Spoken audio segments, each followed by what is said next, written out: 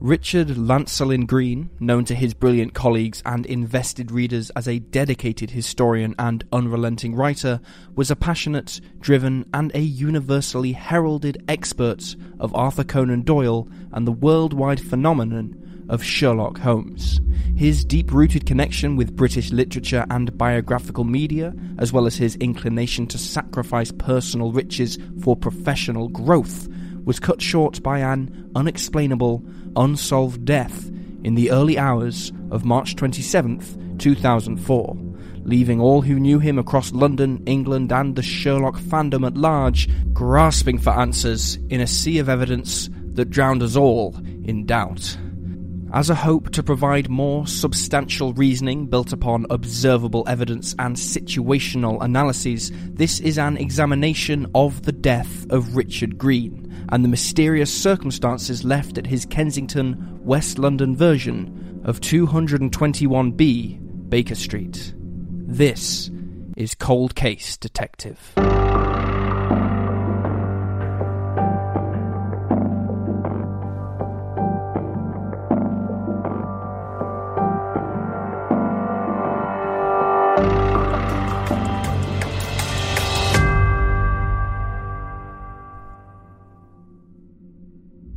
Richard Gordon Lancelyn Green was born on a warm summer day, the 10th of July 1953, to parents Roger Lancelyn Green and Sidney Herbert Burdett in Bebbington, Cheshire, England.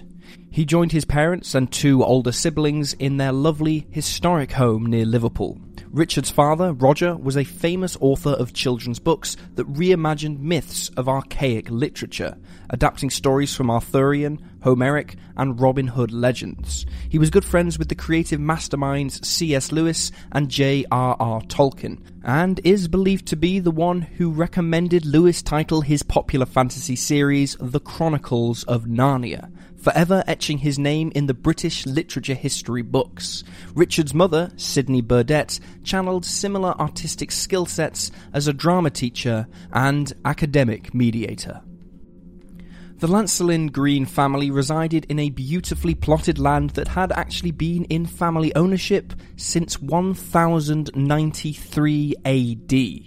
Given to Richard's ancestors when Randall Green married the heiress of William Lancelyn under Elizabeth I's reign.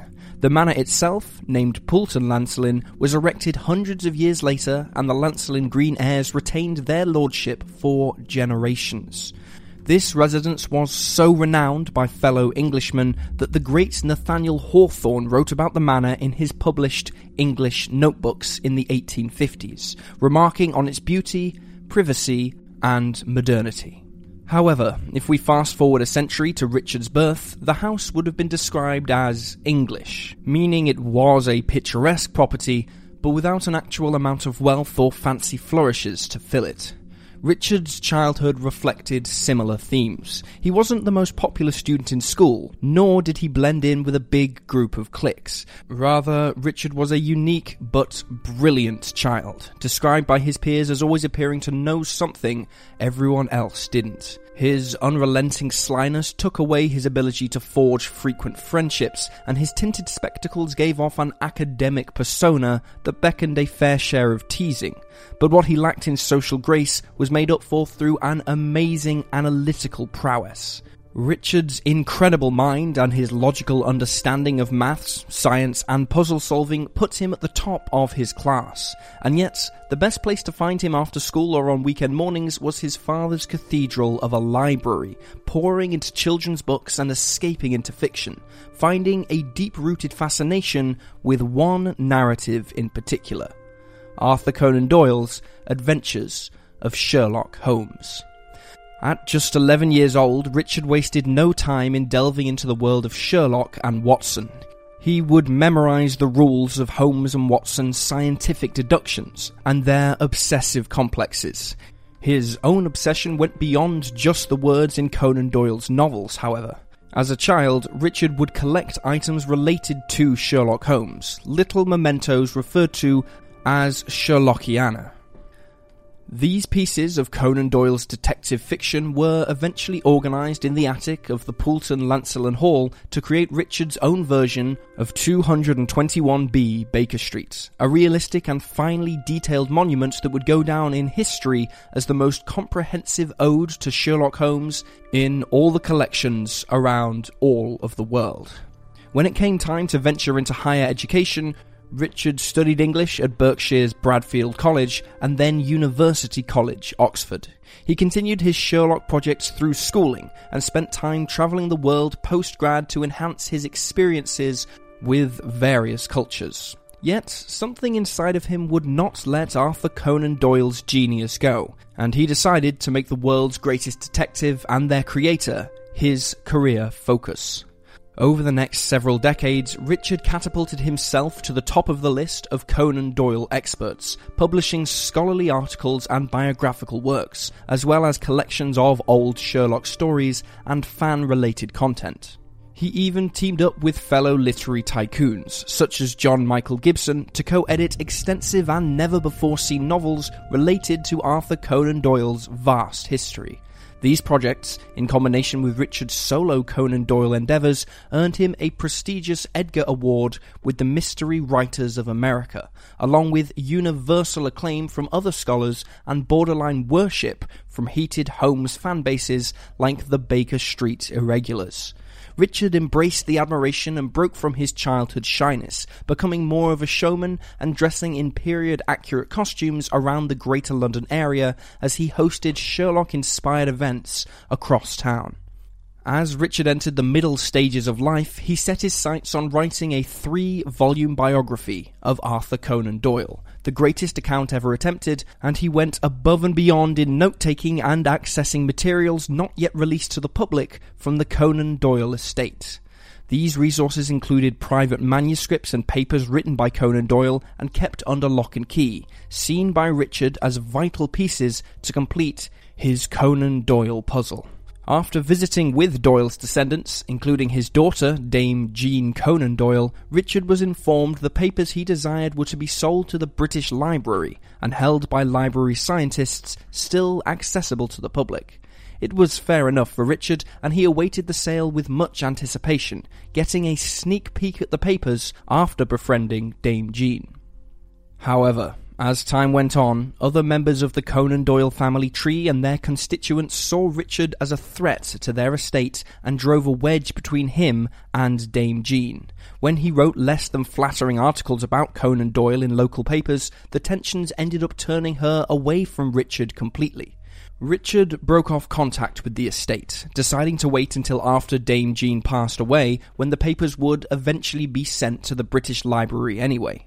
In a stark change of events, however, it was announced the sought-after manuscripts were to be sold at Christie's auction house in London years after Dame Jean died in 1997. This infuriated Richard, who went to great lengths to try and stop the auction, demanding her final wishes be granted and the British Library receive Conan Doyle's legacy.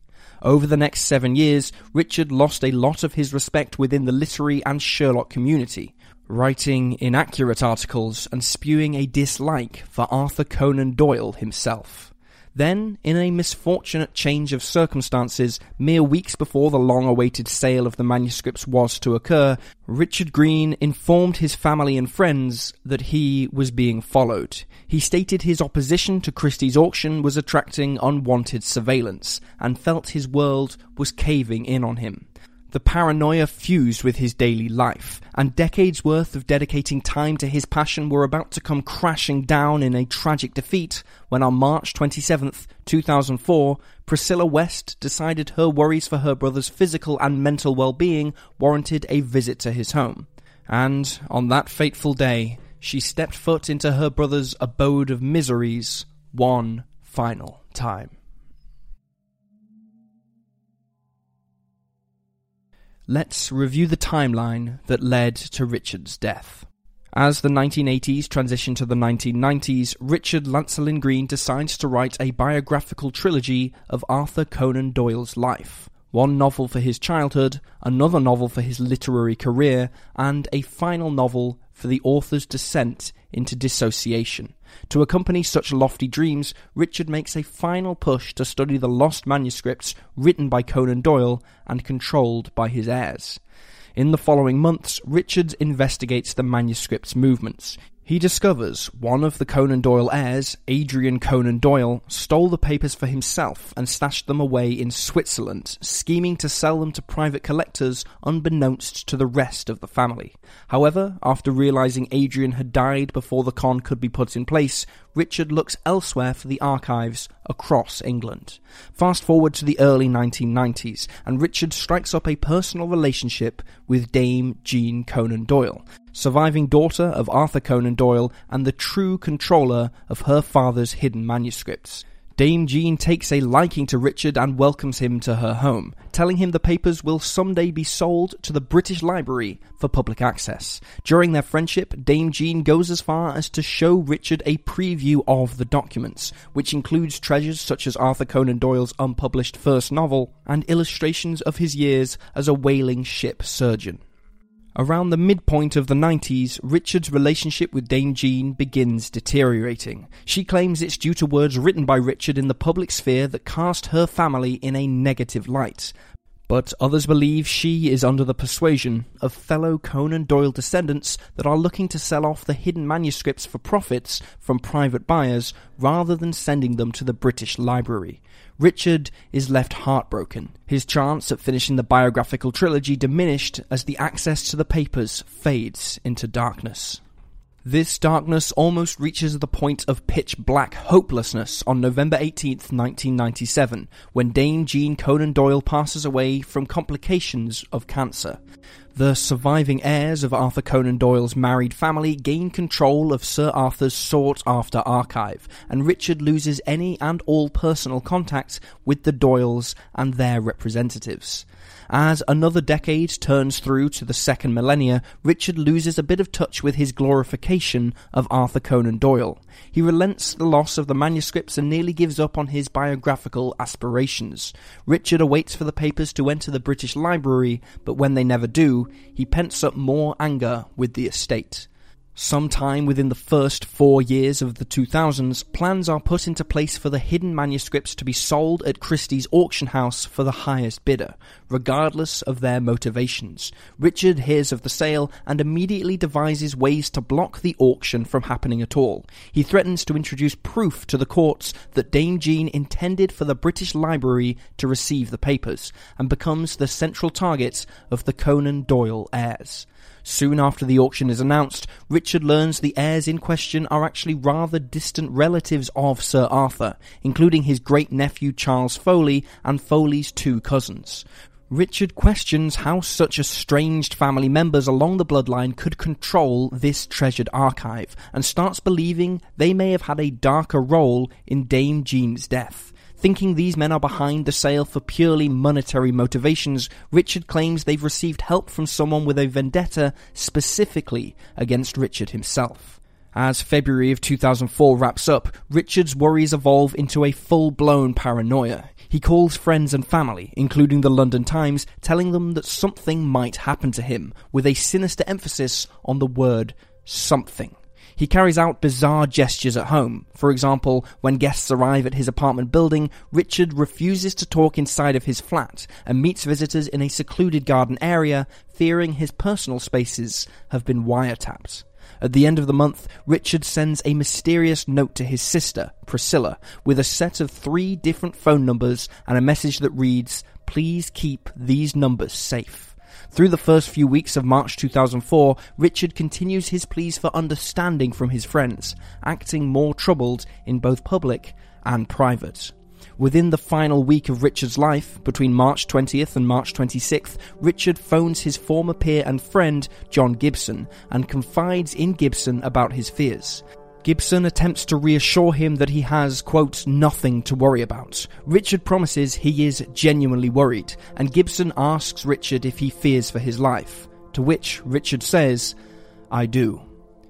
On the evening of Friday, March 26th, Richard has dinner with his friend Lawrence Keane. While at the restaurant, Richard tells Lawrence an unidentified American is after him, following him around London and attempting to bring him down due to his opposition to the manuscript auction. After dinner, as the pair leaves the area, Richard points to a low-lit car behind them and claims it's his pursuing subject.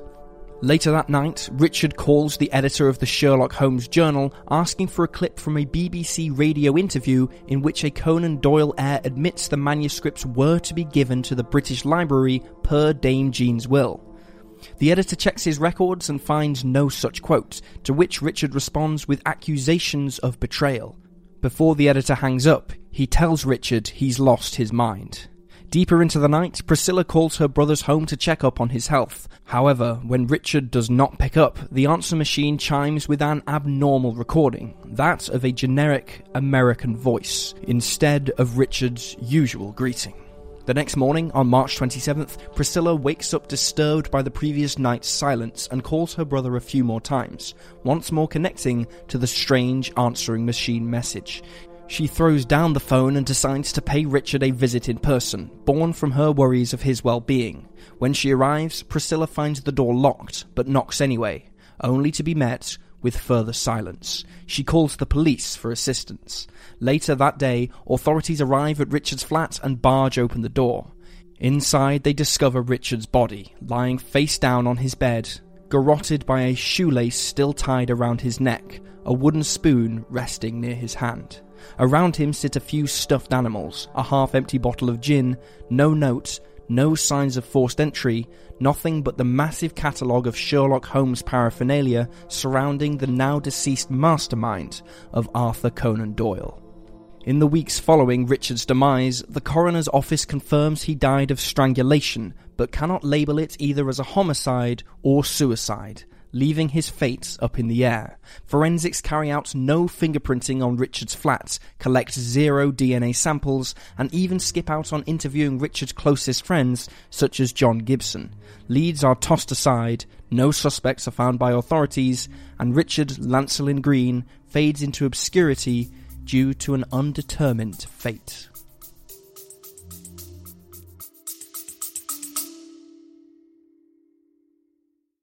Join us each week on the Well Beyond Medicine podcast as we explore the 80% of child health impacts that occur outside the doctor's office. Listen and subscribe at nemourswellbeyond.org, where you'll hear pediatric experts, researchers, and policymakers from around the world discussing ways they are revolutionizing children's health. I'm your host, Carol Vassar. Let's go. Let's go.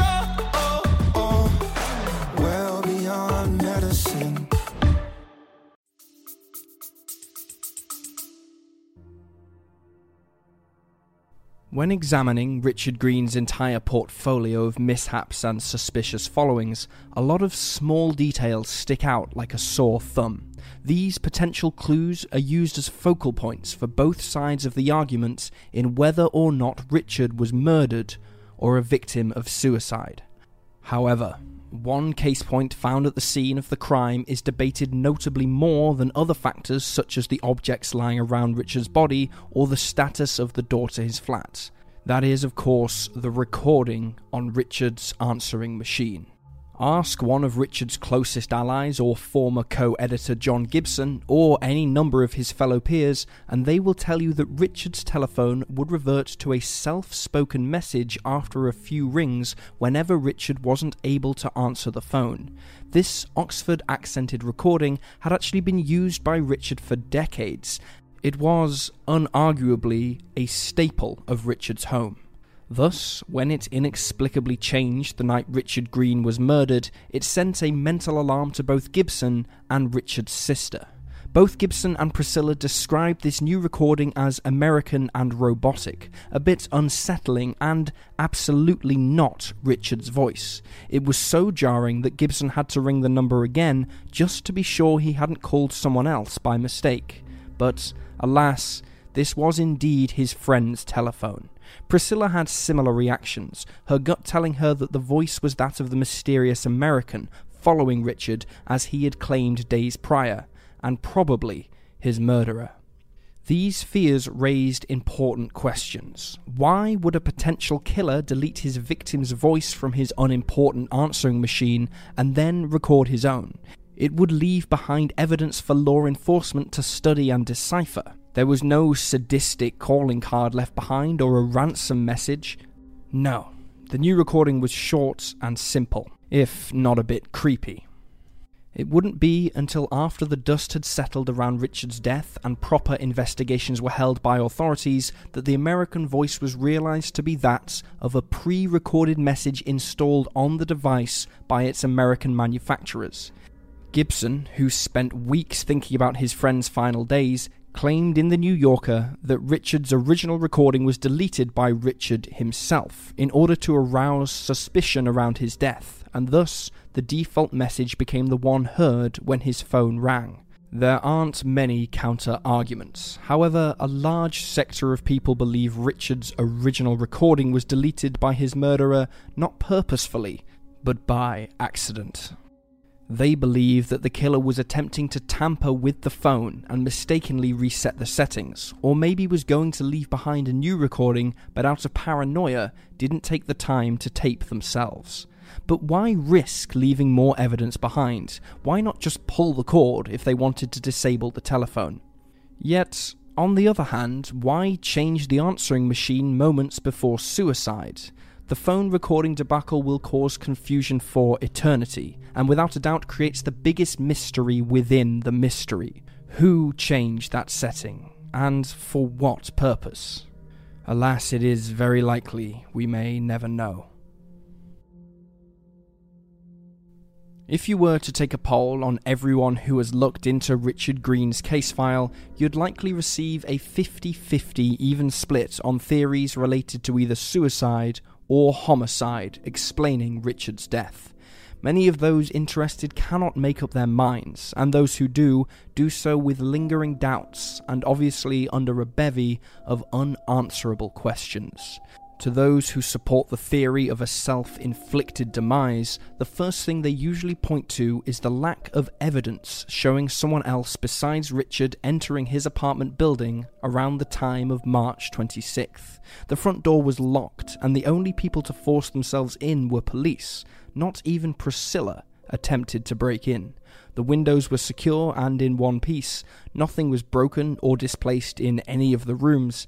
And most telling of all, nothing was stolen or missing. It's curious that a man withholding millions of dollars worth of literary history and Sherlock memorabilia would be murdered and all of his prized possessions would be left alone. Another argument this group of theorists uses revolves around the wooden spoon found near Richard's body. Without a doubt, Richard's cause of death was the result of a garroting via shoelace. So, what could the spoon have been used for? An object like the wooden spoon would be necessary for self-strangulation, used in a twisting mechanism seen in historical depictions of garroting to tighten the shoelace. However, a killer would have no use for such a thing. They could simply use their hands.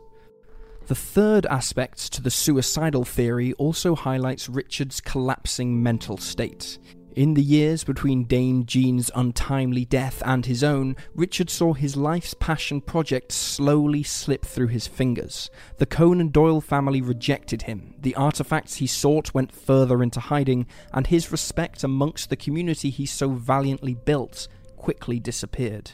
Both family and friends alike noticed his behaviour went from dedicated to erratic, believing he was the target of an assassination or other massive scheme to get him killed. He started making up sightings, calling the press to plead for help, and isolating himself. His behaviour signalled a man at the end of his sanity, unable to grapple with the long road to failure.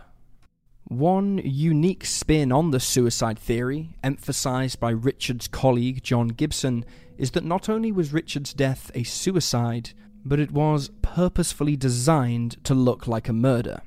These theorists point out that Richard once wrote in an essay about a popular Sherlock Holmes, titled The Problem of Thor Bridge, in which Holmes is sent to solve the murder of a woman and discovers she actually shot herself in hopes to frame her rival for murder.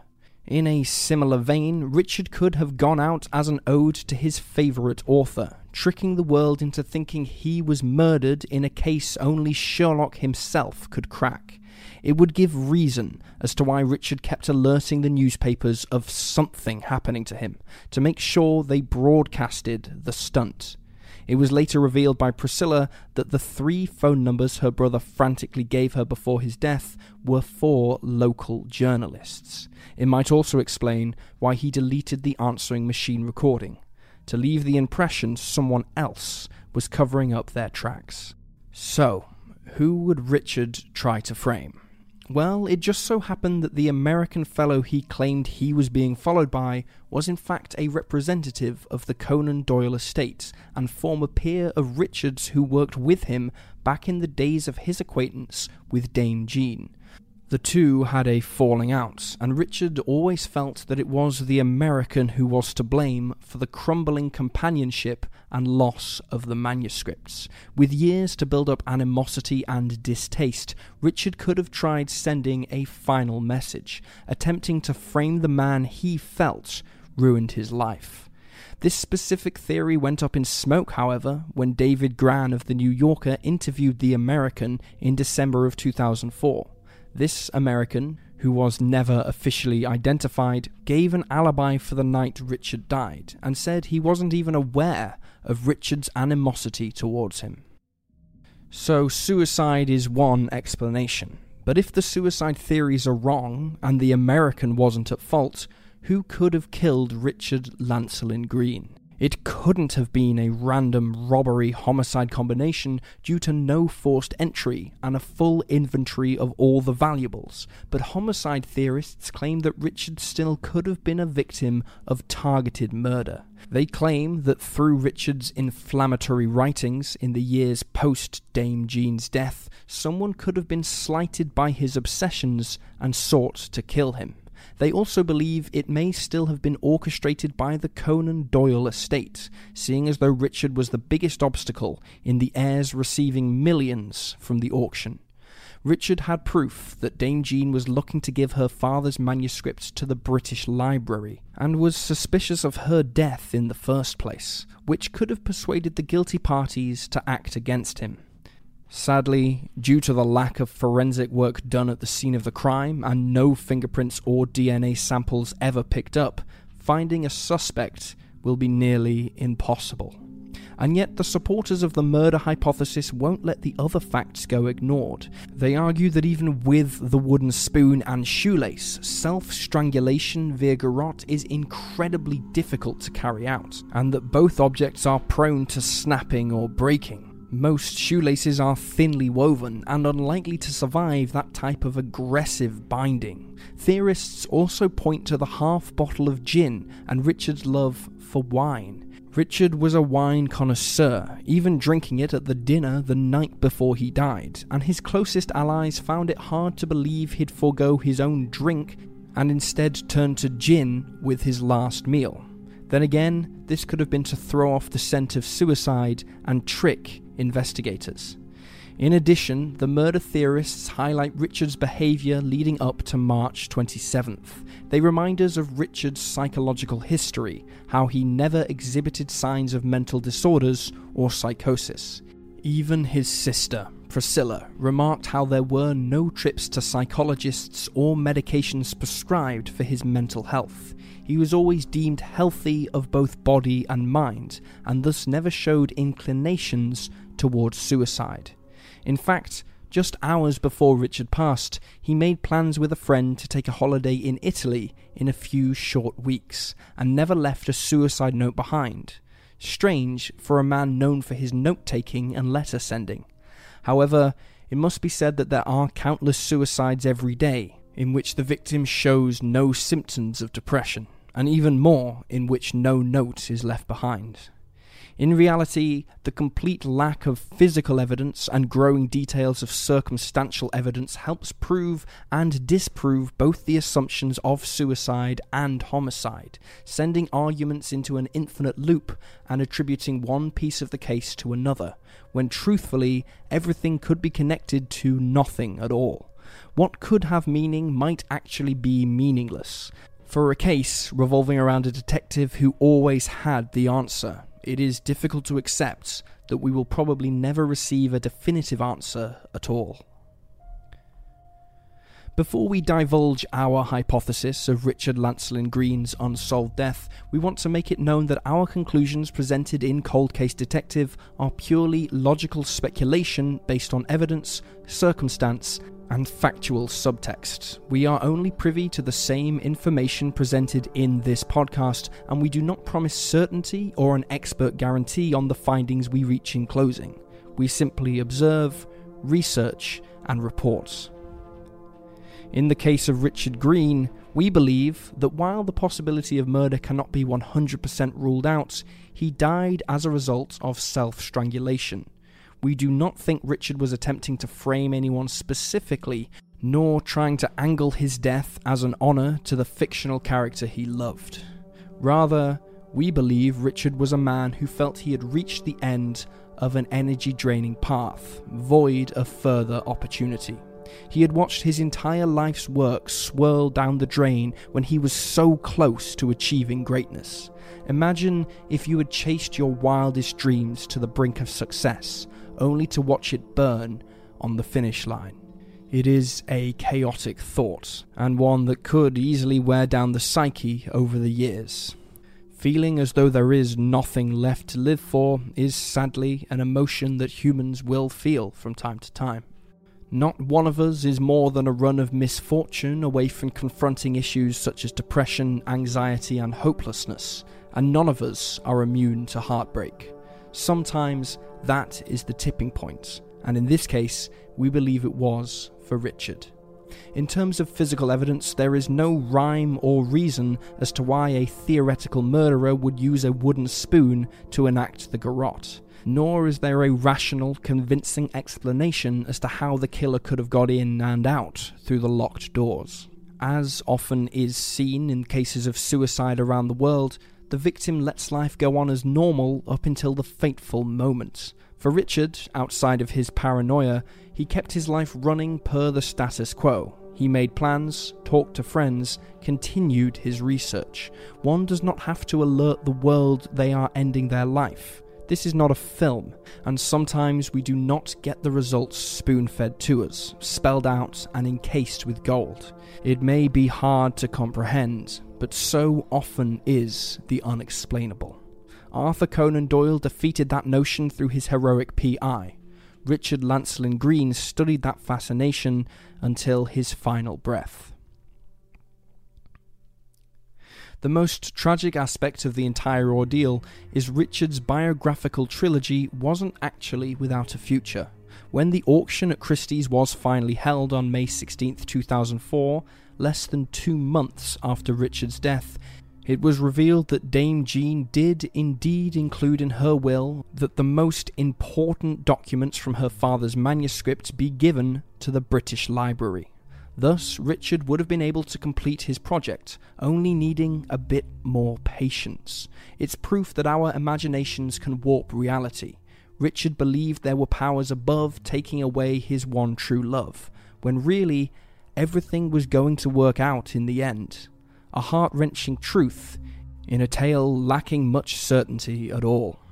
Unlike the stories he loved so dearly as a child and researched so passionately as an adult, Richard Lancelyn Green's death is void of a scientific deduction, left at the figurative bottom of the Reichenbach Falls without a Sherlock Holmes or Dr. John H. Watson to come to the rescue and solve the case. He deserves to be remembered not for a possible stunt at the end of his days, but rather for the continuous contributions to the literary history he made and the dedicated energy he fed into society, giving meaning to accomplishing dreams, no matter how impossible they may seem. We can all take a page from Richard's book and decide to let our insecurities go and fight for what we love, no matter who tries to shoot us down.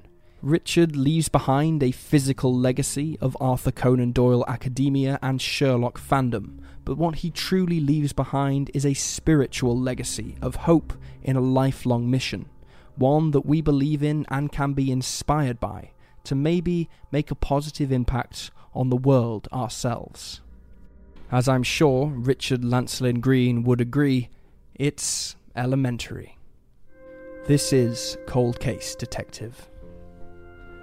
Thank you for listening to this episode of the Cold Case Detective podcast. If you'd like to support the show, you can do so simply by leaving a 5-star review wherever you listen. It really helps us expand our reach and bring awareness to the cases we cover. If you'd like us to investigate a specific case, perhaps even one close to home or that of a loved one, please fill out the submission form in the show notes. Thank you for listening to the Cold Case Detective podcast.